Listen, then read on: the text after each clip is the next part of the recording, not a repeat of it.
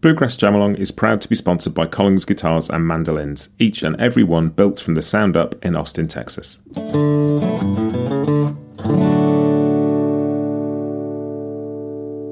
This episode is also brought to you by Peghead Nation, the home of roots music instruction. If you want to improve your playing, join me and thousands of other pickers getting better every day at pegheadnation.com.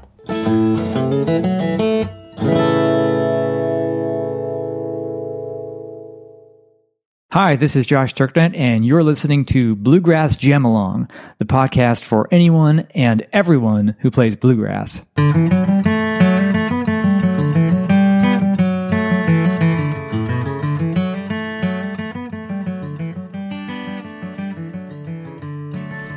Hey everybody, welcome back to Bluegrass Jamalong. I'm going to do something this week that is not something I normally do, and that is repeat an interview that's gone out on the podcast before.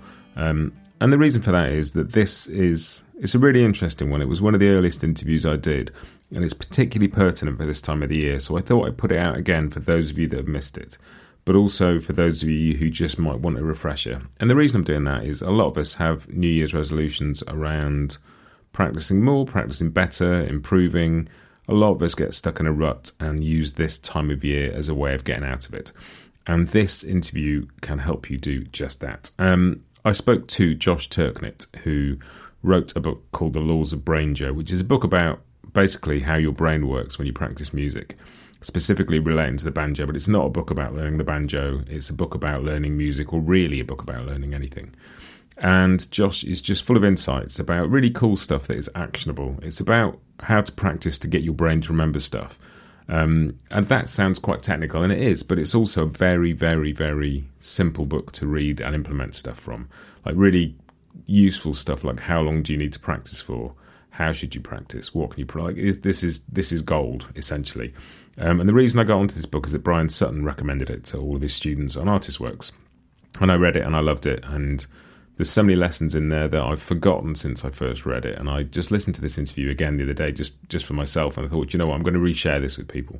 So I hope you find this useful. I'll stick some links in the show notes to Josh's stuff so you can go and have a look at his website and various other bits. You can go buy the book, most importantly, and also listen to Josh's podcast. He's got a podcast about how our brains work, and one of the episodes in particular is about music, and that could be fun too. But this is a really interesting chat. I enjoyed it. I learned a lot from it. Josh is fascinating, but most importantly, this is all stuff that relates to how you play and you can take and you can use. It's not some abstract idea of, how to play. It's proper advice that is actually actionable and will help you become a better, whatever kind of musician you want to be. So if you've heard this before, listen again. There's gold in here. I tell you, it's good stuff. And if you haven't heard it, I hope you get something from it. But without any further ado, I'm going to let Josh tell you all about it.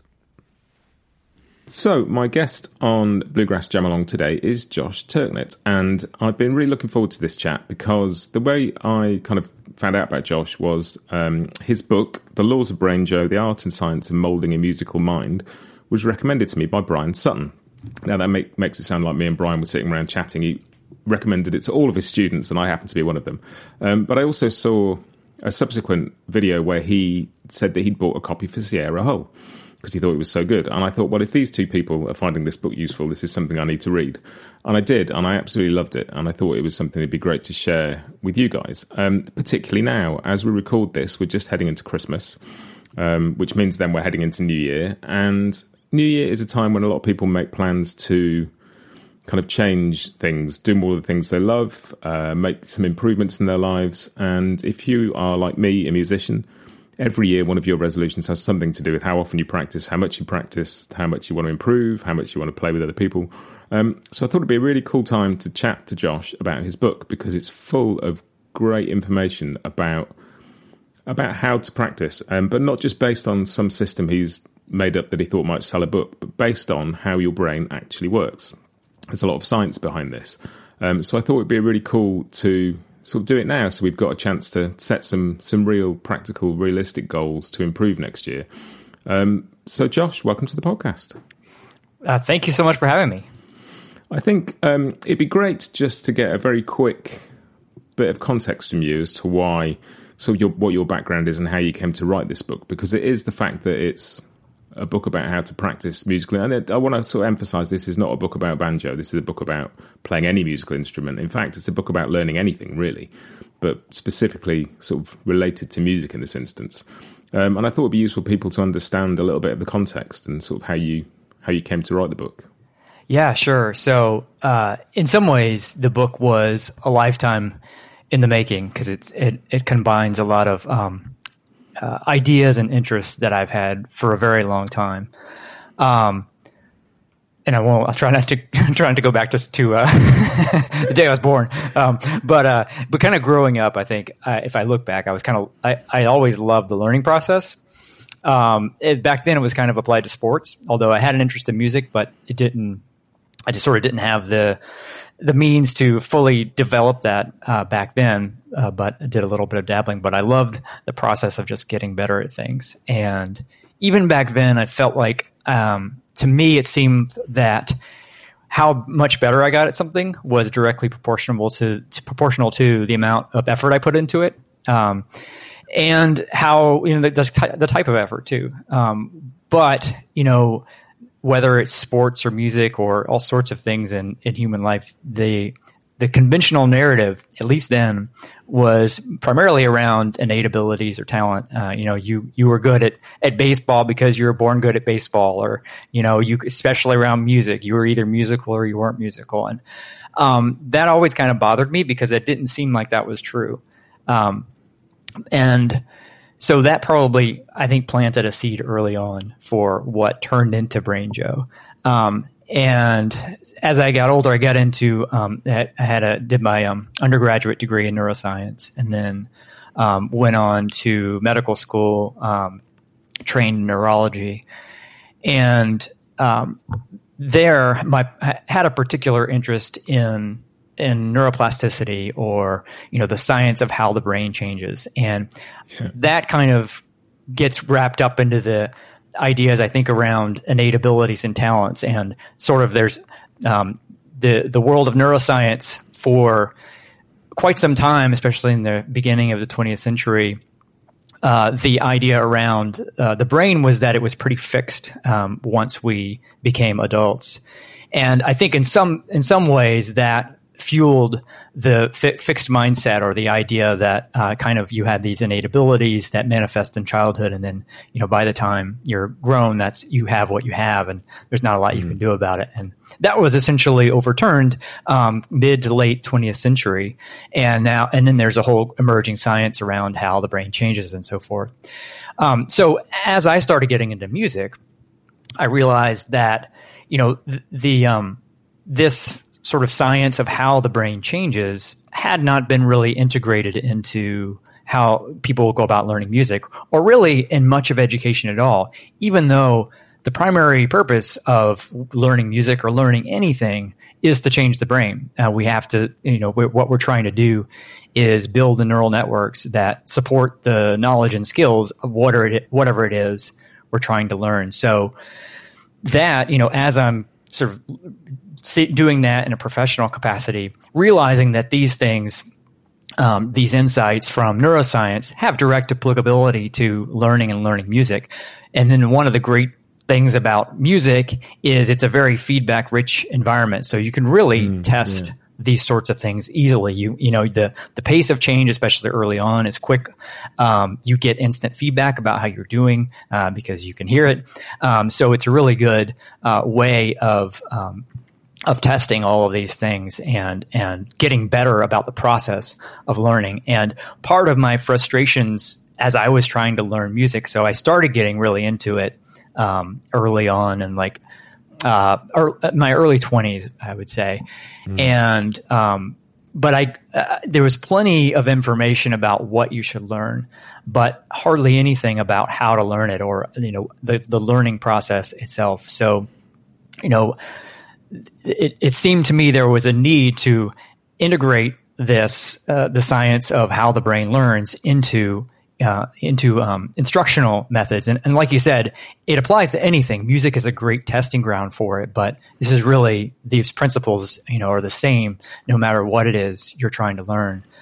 So, it was this fundamental belief that went way back, that our success in learning anything is not about the brain we're born with, but the brain we make through practice. And so it's more about how we go about learning, and that success or failure is driven by our learning process. And that people who reach the high levels of expertise don't get there because of natural talent, but because of their very effective learning or practice methods. So we have these two streams of information that we can look to. One is the science of how the brain changes. The other is studying people who have reached high levels of expertise, see what their processes are. And those areas of overlap where you see commonalities between those two things, the theoretical side of neuroscience, the empirical side of people who have learned really well. And those to me are the best candidates for your golden principles about how to learn, and finding those golden principles and then building an instructional method around it kind of became the founding vision of Brainjo. We'll be right back with you just after this. Collings Guitars has been a long-time supporter of the bluegrass community, from collaborating with artists to sponsoring festivals big and small, and now by sponsoring Bluegrass Jam Along. Handmade in Austin, Texas, every Collings guitar and mandolin that leaves the shop is built from the sound up, and the team loves seeing a Collings in the hands of players of all levels, from local musicians to world-renowned pickers. Visit collingsguitars.com for more.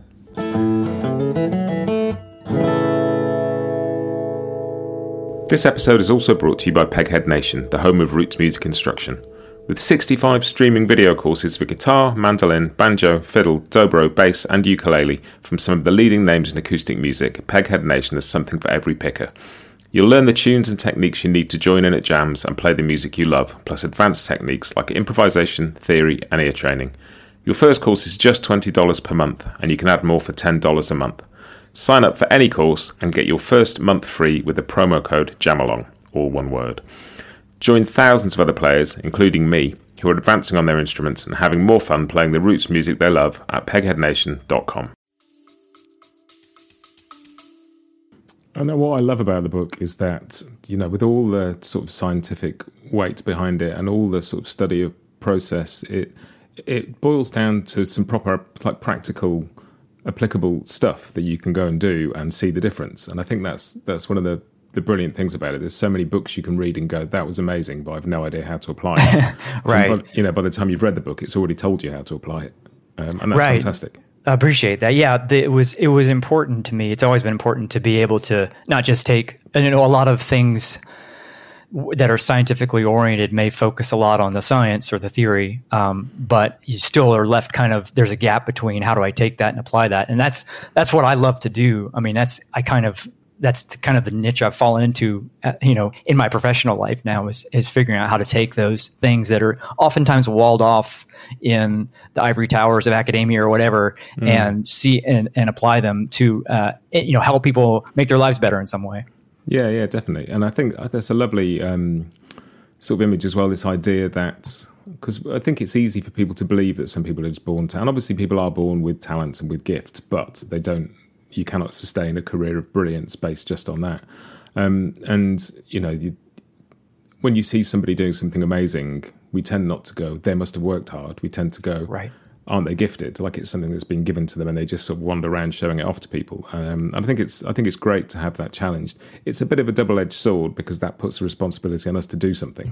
The idea that we all have a brain that can be molded and trained and shaped and taught to do things means we can't sit around going, well, I just wasn't born that good. It's like, right. Well, find those limits. You've got some limits, but you'll never know what they are until you find them. So, yeah. So it does, right. It does put sort of the responsibility back onto us, but and a lot of that comes back to in terms of how you see that, right? Do you see that as pressure or opportunity? Exactly. Yeah, mindset, entirely down to mindset. It does, and one thing I also is try to get people away from is judging themselves appropriately or not judging themselves at all if possible, and really just you can look at the gap between, where you are now and where you want to be is this sort of insurmountable or enormous area. You can see that as a negative, or you can see those are how many opportunities to make progress and, enjoy the process of learning. And, it's almost, viewed in that way, music is the gift that keeps on giving because there's no end to it. And there's a bit from the book that basically describes the process as it not being about an end goal, it being about continuous small improvements. And that's kind of life, isn't it? If we fixate on, I'll be happy when this happens or when that happens, or if you just find processes that make your life incrementally better every day and enjoy them sort of running, then that's sort of what happiness is on a day-to-day level, really. And and it's really liberating. And I think the thing that, for me, there's two phrases from the book, two sentences that I think just sort of summed it up for me as a kind of approach. And one is that humans get really, really good at stuff through hard work, not through some fortuitous genetic gift of talent. And that's the sort of the basic principle. But what the practical application is followed up with how you practice matters a whole lot more than how much you practice.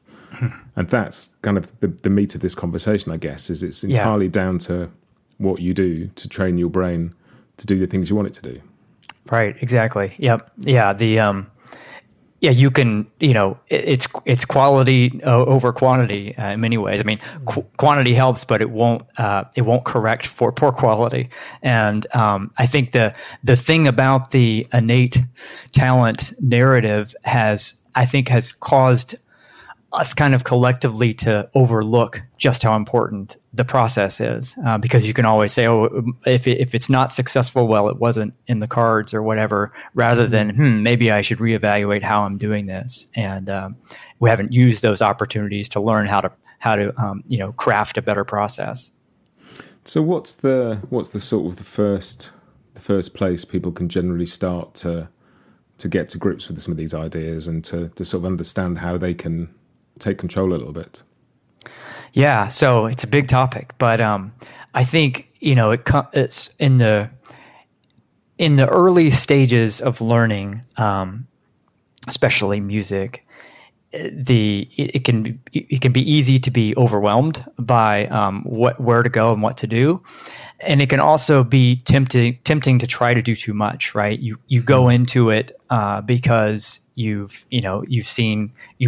a fan of player X or whatever, or a certain style of music, and you see that in its fully realized form. You see a player who has how many hours of not only practice but probably really good practice in their past, and so it's fuel for motivation. But if that's the yardstick, then that can be demoralizing pretty quickly.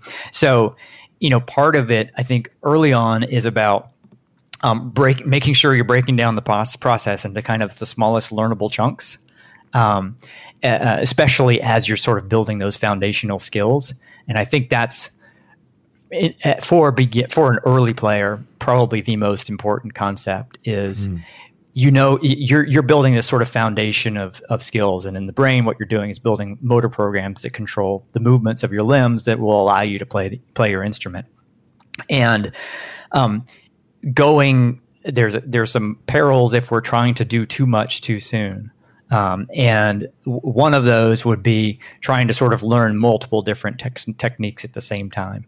And ideally, if you're wanting to learn, how to pick a string cleanly, you want to learn that kind of on its own, right? You don't want to learn that as you're trying to learn a chord, as you're trying to learn this song.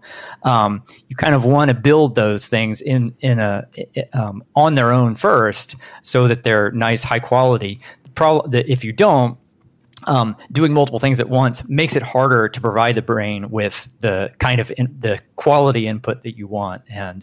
And so it's sort of like the garbage in, garbage out, idea. Yeah. The brain will build neural networks based on the input you give it.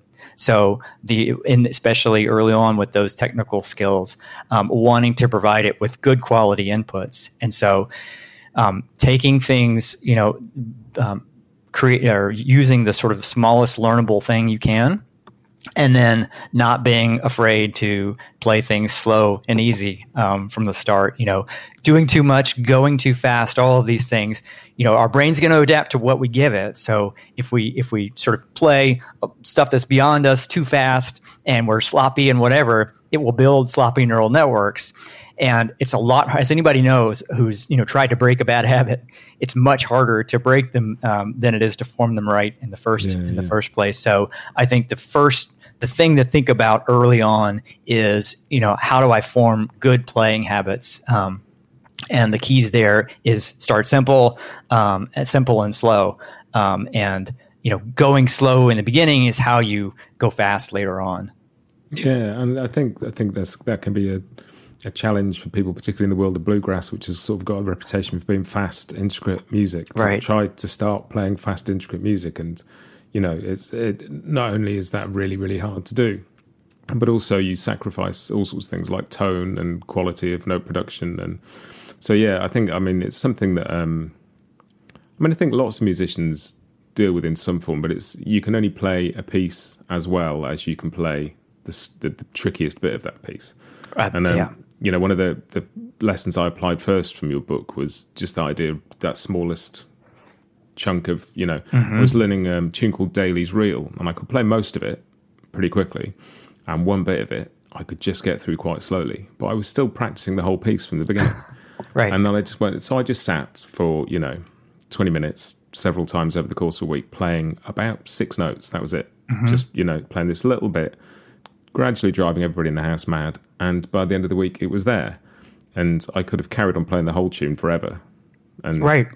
I might have dragged that worst bit up by a few BPM, but I never would have got it to the level of the rest of it.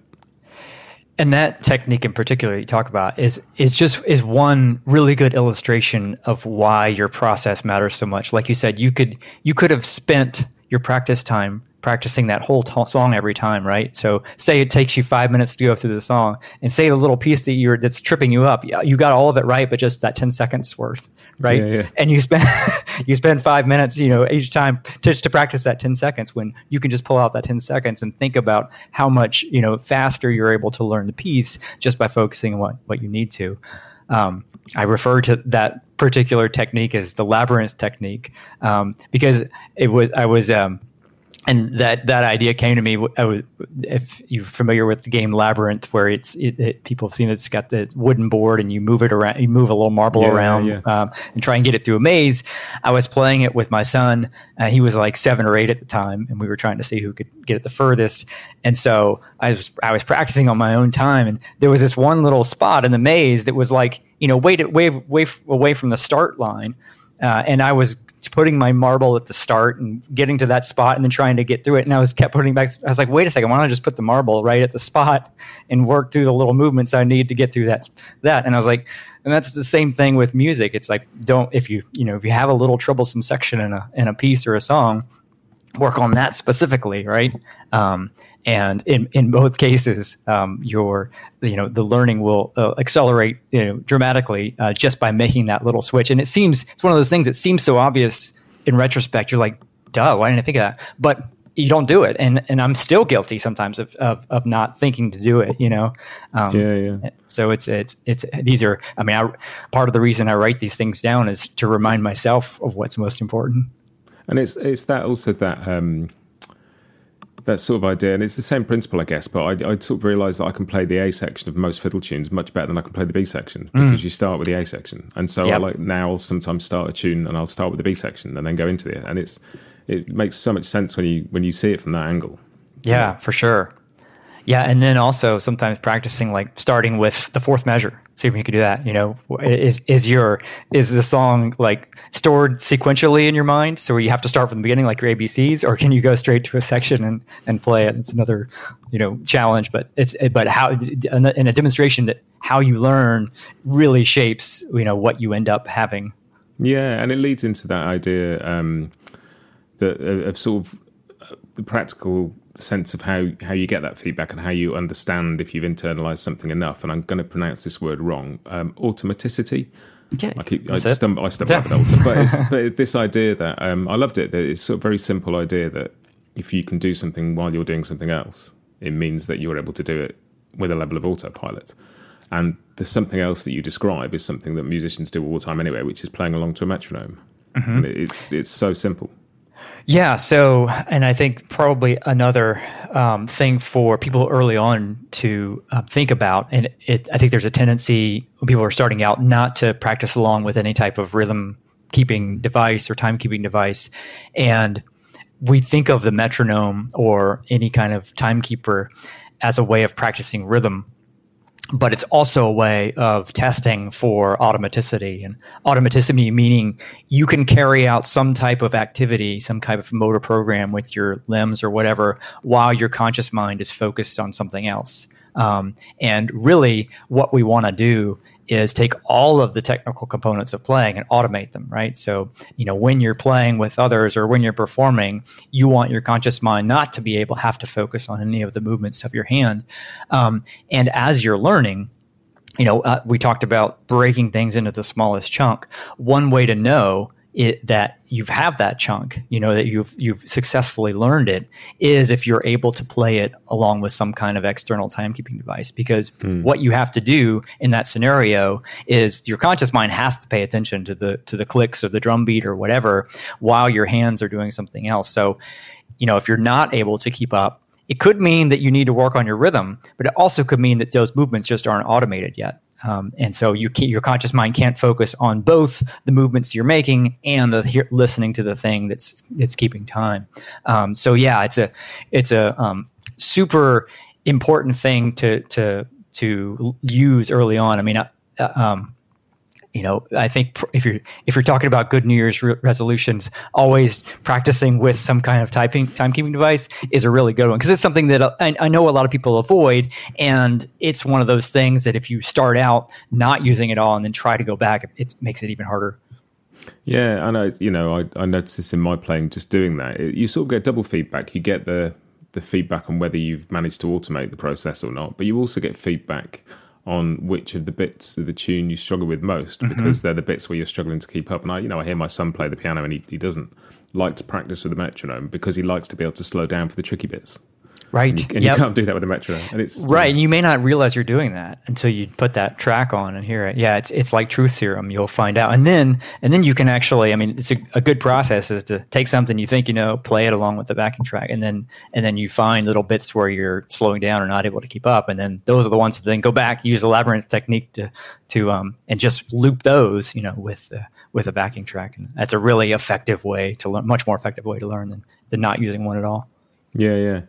Yeah, and I think it is. You sort of talked earlier about the sort of speed of particularly in the early bit of learning an instrument, you get a lot of progress really quickly, but that sort of sense of frustration, and I think you put it really sort of clearly. Actually, that most people give up because they stop getting better. They don't give up because they have no desire to play the instrument anymore. They don't give up because they and it may be that they've got time constraints and they don't have as much time to play as they used to, but that means if you're the kind of player that gets your guitar out and sits and noodles around the things for an hour and then puts it away again, you're not going to get any better. And then if that time you've got drops to 10, 15 minutes a day, you're never going to improve. And so I think that's a really sort of clear call, is that constant improvement is one of the ways to keep yourself engaged and motivated, and that can be incremental, small improvement. It's not earth-shattering stuff every week. It's just little bits of being a little bit better than you were last week. Yeah. That was one of the things I wrote about in the book, was that, I had my own personal revelation when I realized that I enjoyed playing as much now as I did just in the very beginning. Like it wasn't reaching some particular level or being able to play some particular song. It was simply just the process of learning and getting better and making some kind of incremental progress. So, on the one, and part of that is to kind of help people reframe from thinking, if I make it here one day, then I'll be satisfied with my playing, because that's not going to happen. You will once you get there, you're going to be saying, there's plenty more to learn. But by the same token, it means that your enjoyment is not going to change. It's here and now, right? And it's really about progress, and then, like you said, finding the smallest amount of progress. It really doesn't matter when you make that leap from something you couldn't do to something you can. it's just as enjoyable. And it's like that the whole way. It doesn't really matter how sort of the absolute level of difficulty of whatever it is. It's more about that you can do something today that you couldn't do yesterday. That's just addictive. And then what I love about it is not only do you get that constant bit of progress, or if you don't, you're never far from being able to get the process back on the tracks and do it. But you also do get those moments where, or I certainly do, where I'm sitting there and it suddenly feels like I've had a breakthrough, even though all I've been doing is a little bit of work every day. I suddenly sit there, sort of maybe recording a backing track for the podcast, and I'm just sort of watching my hands go and thinking, I'm not really thinking about this. This is just coming out, and I'm listening to the quality of it rather than hoping I get to the end without getting it wrong. And you know, you do still get, you don't lose those moments of breakthrough just because it's incremental. Right. Yeah. And those are, I love those. Those are the best, is when you feel like someone else is taken over.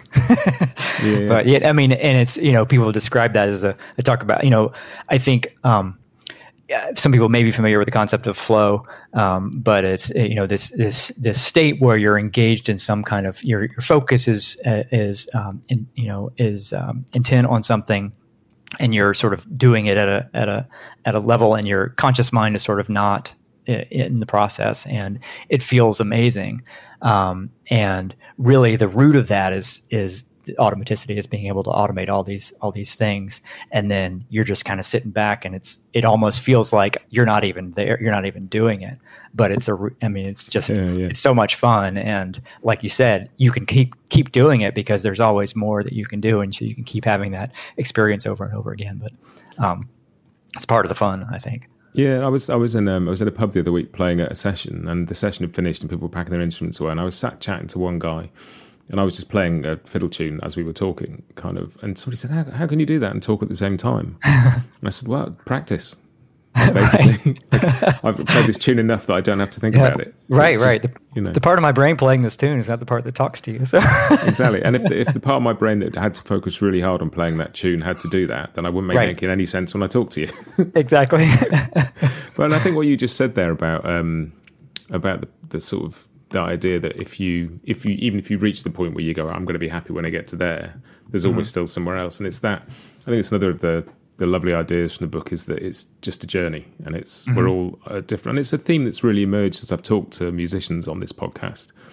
Or you sort of, it's easy, and I've said this before, but it's easy to get the idea that, you know, the best players in the world, like Brian Sutton, for example, have arrived and are enjoying the view, but they're not. They're just going, great, here we are. All right, what's next? And there's always something. The really driven musicians you speak to only ever see what's next. They're not looking back and going, what can I do? They're going, what can't I do? What's next?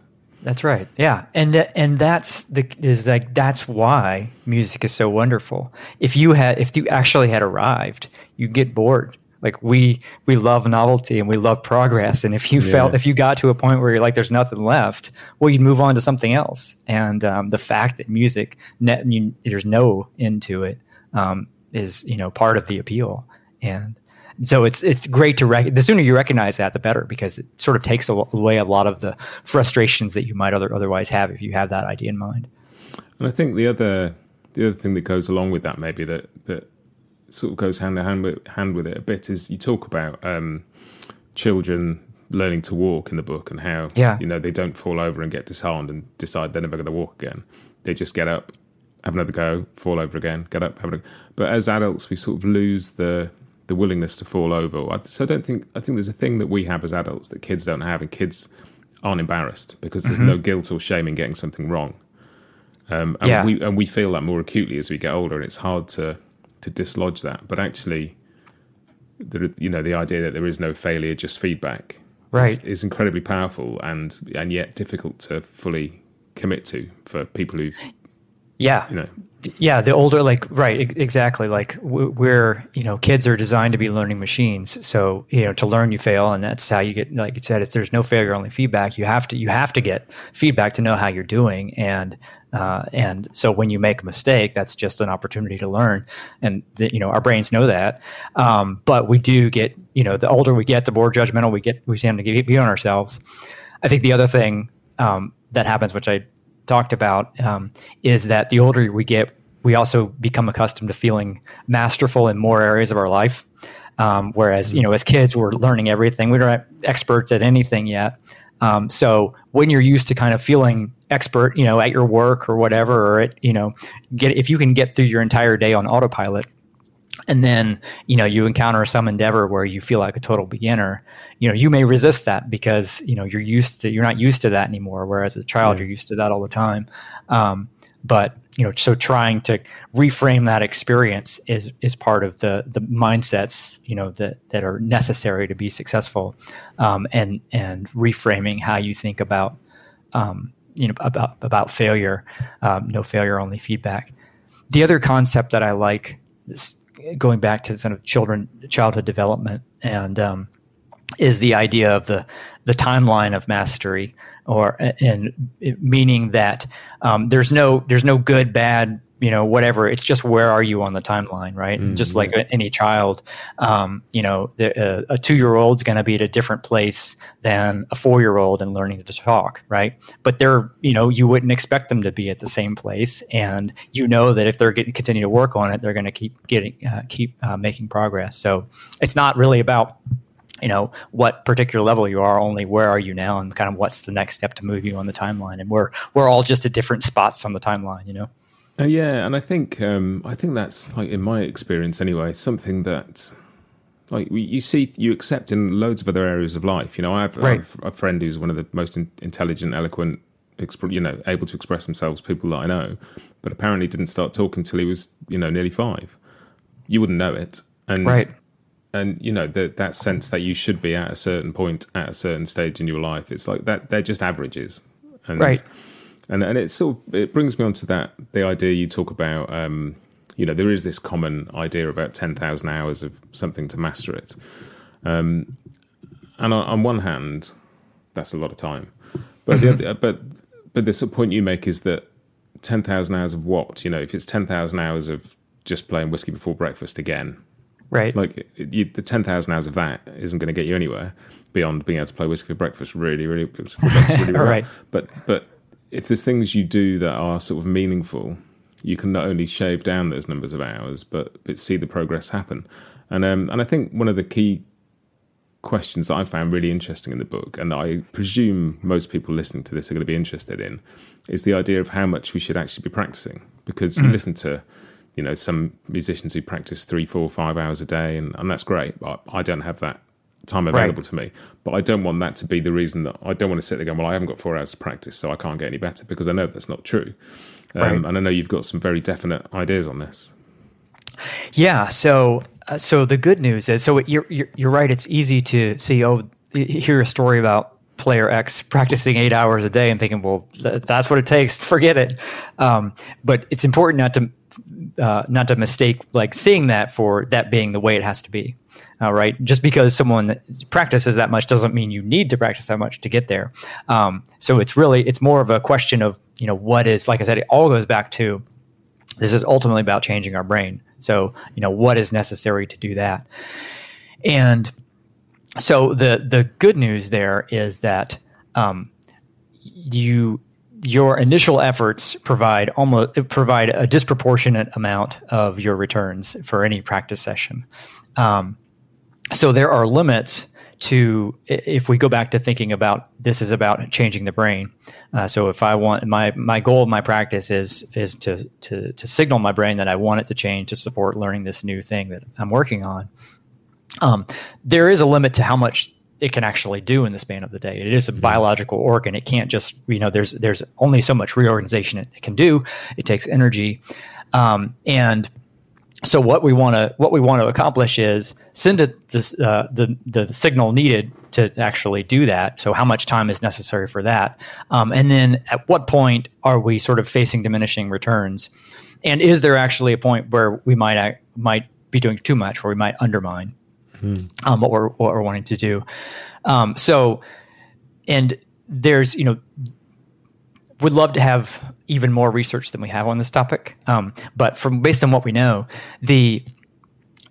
you can stimulate the brain to change in about 20 to 25 minutes of practice time, or in experimental protocols of various things that have been done to stimulate neuroplasticity. That looks to be what's necessary. And that also dovetails with research on attention, where the amount of time we can generally pay close attention to something without fatiguing and without degrading the quality of our practice or whatever is about 20 to 25 minutes. I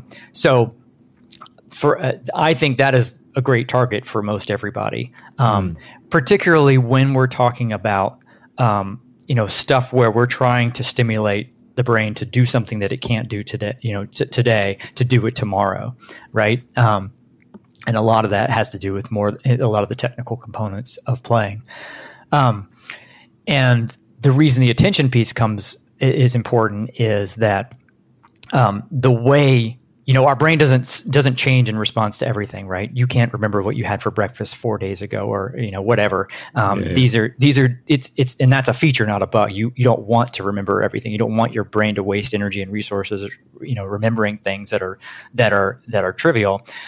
So most of the stuff it takes in, from our sensory organs, it forgets on purpose. So we have to have some mechanism for saying, don't forget this thing. This thing's important. I want you to change and be better at this tomorrow. And attention is the way we do that. When we pay close attention to something, that gives our brain the signal that, hey, this thing is important. We're going to devote energy tonight while you're sleeping to to try to make a network to get us a little bit better at this tomorrow. So you want to be able to pay focused attention on something to stimulate it to change. And then, like we talked about earlier, it will change based on the inputs you give it. So you want to give it high quality inputs. So if your attention is starting to fade, if those inputs are no longer, as high quality, that's the time to stop. So that's where the 20 to 25 minute kind of guideline comes from. And then, if you want, if we're talking sort of about the technical components of playing, and I'm skeptical that doing much beyond that would be beneficial, just because of the limitations of biology and how much we can change. There's also a phenomenon known as motor interference, where if you practice something and then you practice something else within 4 hours of that, both of those things will be degraded. So your performance on either one will be worse than if you hadn't done the second one. So you could potentially undermine your progress either by going too long or by doing another session in close proximity. So that's where I've recommended before, if you're going to do another practice session in a day, give yourself at least 4 hours or more. Particularly if it's these technical components. Now, one of the thing that's a sort of a caveat to think about is that there's more to playing than just learning the movements that we need to make, right? There's sure. The other category, there's training your ear, right? And there's learning how music works, what people would call music theory, which tend to get neglected. But one of the principles of interference is that it probably matters how much the networks overlap.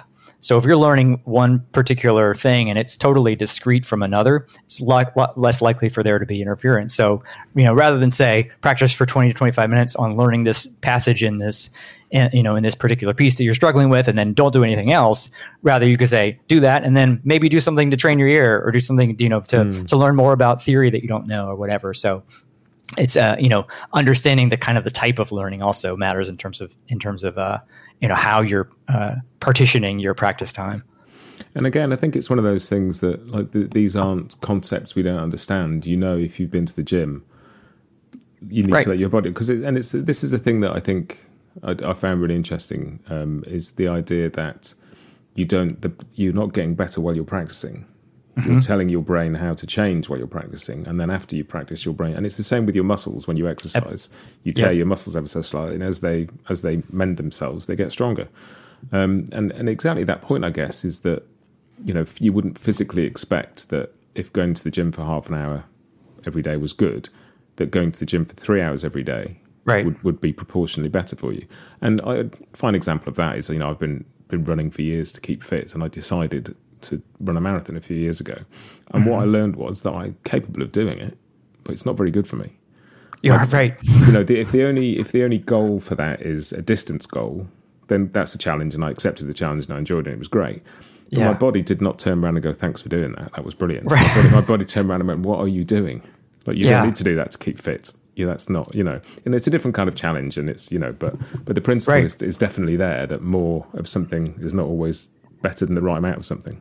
Yeah, we're very inclined to think more is more, and it's definitely not always true. And you're right. The analogy to sort of muscular fitness or whatever is a really good one. It's the same kind of idea. You wouldn't, you spending 20 minutes or 30 minutes in the gym to sing the signal is great.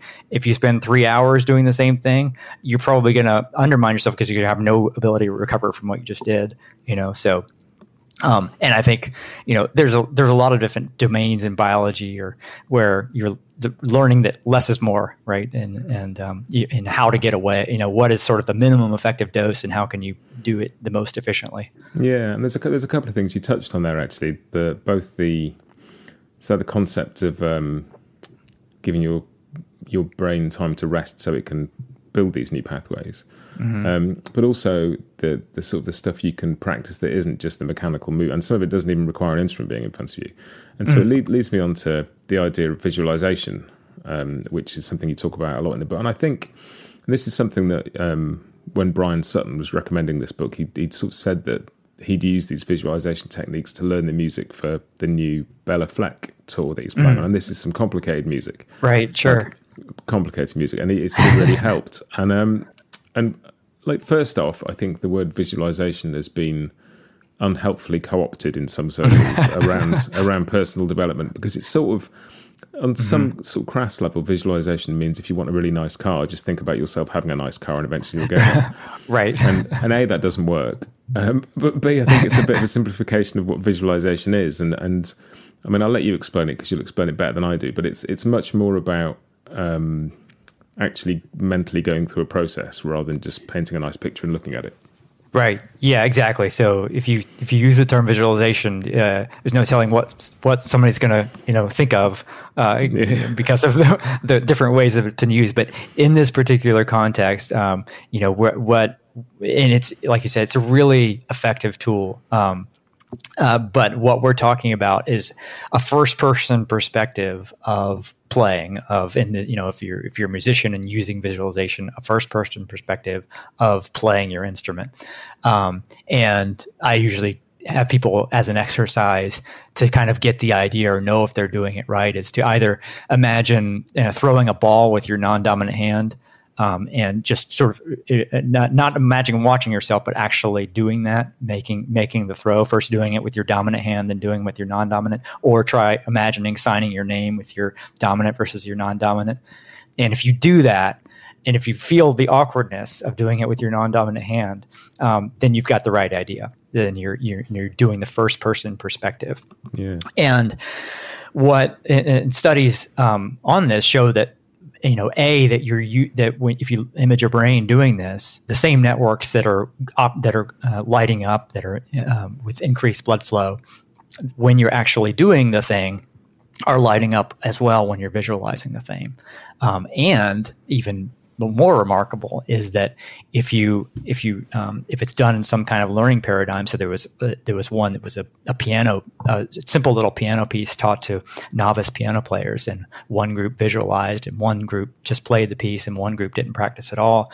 And the group that visualized over the intervening period of time at a certain interval did just as well as the group that practiced the actual piece. So not only does visualization activate the same areas of the brain as doing the thing, but it also can stimulate neuroplasticity in the same way. So you can just think about something and cause the brain to change, which is just amazing. I still think it's amazing. And I think, it's incredible, isn't it? It's that idea that if you think there's a tiger behind you, that's just as frightening, whether there is or there isn't. Right. Yeah, your brain treats it as the same thing. Yeah, exactly.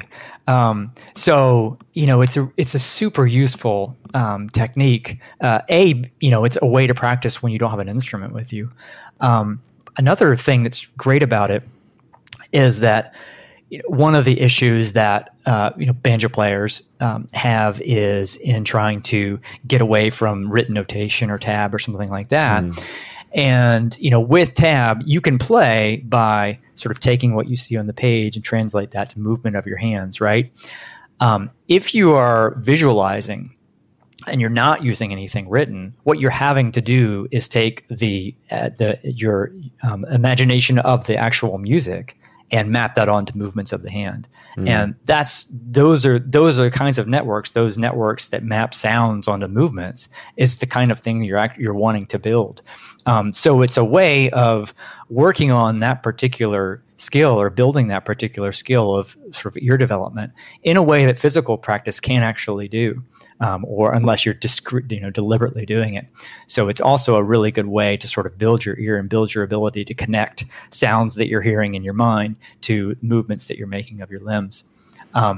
And one thing I mentioned in the book is a nice kind of habit to get into is if there's something that you were working on during the day, is as you're going to bed at night, if there was like a 6-note passage or whatever that you rehearse multiple times, go visualize that thing at night. And just like the example of, throwing with your non-dominant hand or signing your name, you'll feel, if it's something that feels it's not, you don't have it down yet, you'll feel that same level of awkwardness as you're visualizing it.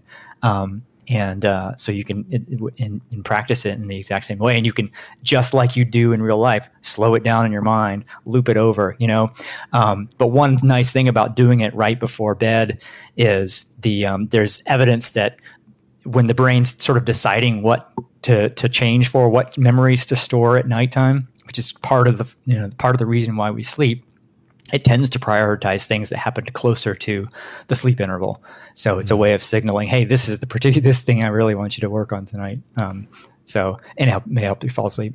Well, yeah, and as a double whammy, it sort of helps distract you from lying there thinking about not being asleep yet. Exactly. It's great, yeah, and it is, and it also that idea, with just and in all respects, our approach to sort of mental health in all its facets is behind our approach to physical health, but they seem so aligned in many ways. And the idea that if you want to improve an instrument, one thing that you're going to need is sleep, so your brain can mend all those things and build all the new pathways, and in the way that your body needs sleep, your brain needs sleep every bit as the more research is done, the more sleep seems to be a really key part of life. And I think that speaks to another really important thing that's often overlooked, is the fact that if this is all about changing our brain is a biological system, right? So its health is going to be a primary driver of the results that we get and how effective we are. And sleep is a great example of that, because we know that sleep is essential for learning. That's when whether it's your muscles or your brain, that's when we repair and recover. We don't learn when we're practicing. We learn when we're sleeping, that's the time the brain devotes resources towards building new stuff. So if you're not getting it, or if you're not getting certain stages of sleep, then you may not, that could undermine your whole, all your efforts. So being mindful of the fact that we're ultimately, requiring something of a biological system here, that its health matters. So attending to things like making sure we're getting adequate sleep, sleep, movement, nutrition, probably being the 3 big things that drive the health of the brain. But those things are going to influence this process probably significantly, and more than than most people appreciate. And it's easy to, because all of our learning sort of happens in an abstract space, we tend to forget that it's all driven by a biological system. Yeah, and even simple things like life is incredibly busy now, but I just find that we've lost that time that we used to just sit and look out the window. And for me, it's like in the same way that when you're practicing an instrument, it's not when your brain's actually making the changes. When you're reading a book or taking some information, and it's not when you're processing it. That happens when you're going for a walk, or doing the dishes, or driving the car, or just sitting and looking out the window, and that's when your brain puts everything where it needs to go, so you can use it effectively. Yeah, that's a really good point. We are seemingly busier than ever, and we don't we've tended to undervalue the importance of sleep and undervalue the importance of downtime. Whether it's going for a walk, whether it's I know that all of my best ideas and insights come when I'm not thinking about something. When I'm on a walk, when I'm in the shower, when I'm on a drive, when I'm daydreaming out. That's when your brain is assimilating information, and it needs those downtimes, right? We can't always be bombarding it, but in this day and age, that's become more of an issue than ever. I was talking to my son about it the other day, and sort of explaining to him I was at university. We had 2 recording studios that you could book 24 hours a day, and you could record through the night, and we often did. But every Monday morning for 3 hours, they were both offline while the technicians went in and cleaned things and sorted the cables out, and sorted out the tape heads, and we were livid about that, because that's 3 hours we can't. Those studios, and they just said to us, look, if we don't do this every week, you're not going to get to use them at all, because they'll just fall apart. And it is that sort of the idea of scheduled downtime. Scheduled maintenance, and just looking after the things themselves that I think people I think maybe the last couple of years have hopefully taught people a bit more about that, and reminded us that we need that. Yeah, absolutely. And I think that I bet most people listening have had the experience, and we've kind of touched about it earlier, where you haven't played for a little bit, or you've slept, and you come back and it's easier than it was the day before, right? And and it's a powerful illustration that something happened while you weren't doing anything. And so the idea that things can happen while you're not directly working on them. I mean, most of our brain is like that, right? Most of our brain, what it's doing, it's learning when we're not deliberately, sitting down to learn something. It's always learning. It's always running in the background. So maybe we should be thinking about these, a bit like writing a piece of music. Like, you write the piece of music and the act's enjoyable, but then when the royalties come in later down, you're not still writing the music or performing it. The royalties come in. It's like, That's right. That's right. Is royalties. Yep. Right. Progress is royalties. That's like good.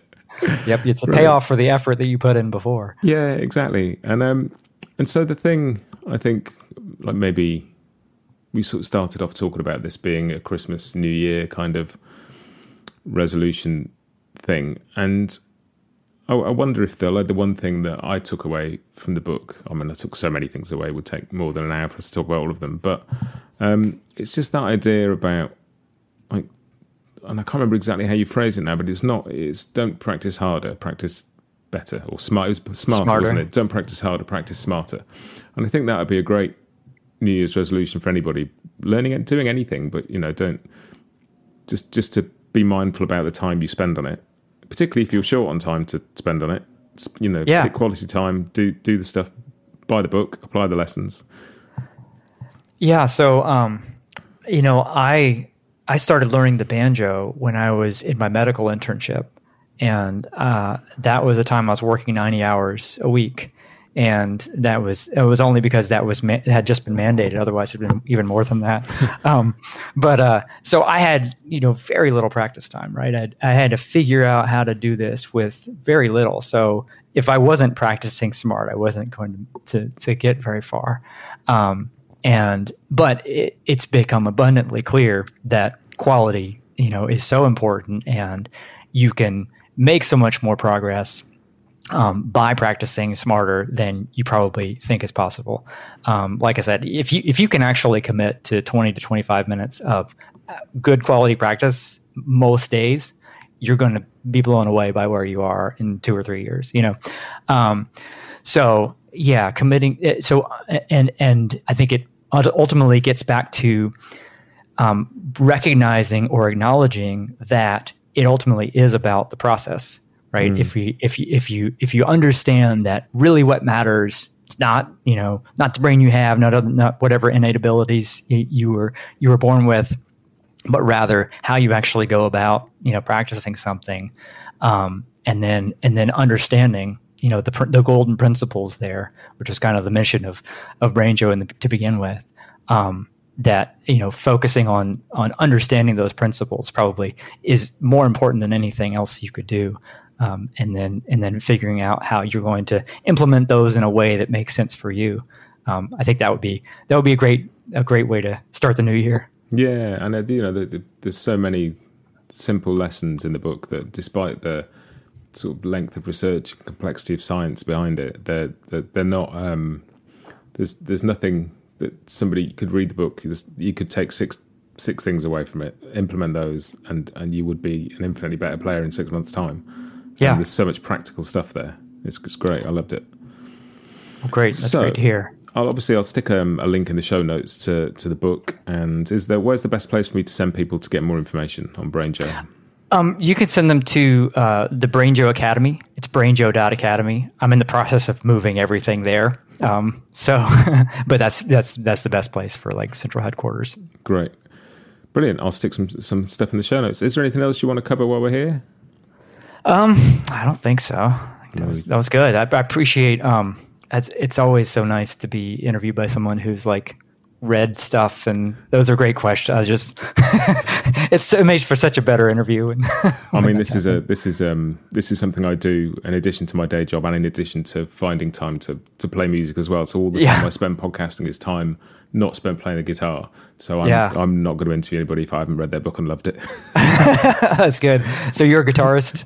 Yeah, guitar and mandolin, but like most, I think lockdown brought me back to guitar. There's something about a bigger sound that fills a room that just and coming back, it felt a bit like coming home, picking up a guitar again. I can't quite explain it, but it's just, that's been what I've been doing for the past couple of years. Very cool. Where are you? Over in the UK. I live in London. You're in London? Okay. Yeah, gotcha. yeah. Cool. Brilliant. Well, I can't thank you enough. This has been such an enjoyable conversation, and I think there's stuff in here that everybody can take away and run with. All right. I appreciate it. I really appreciate you having me on. Thanks a lot, Josh. All right. Take care.